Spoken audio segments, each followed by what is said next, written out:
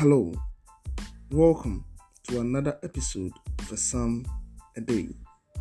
My name is Pastor Courage of Hope Waves Ministries International. Today, we will be reading from Psalm 134. Come, bless the Lord, all you servants of the Lord, who stand by night in the house of the Lord.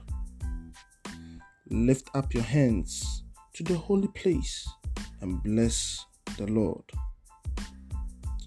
May the Lord bless you from Zion, He who made heaven and earth.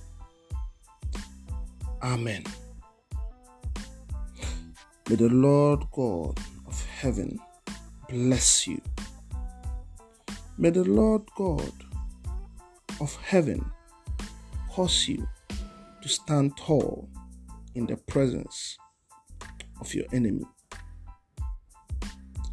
Do have a wonderful day, and remember that a psalm a day keeps the devil away.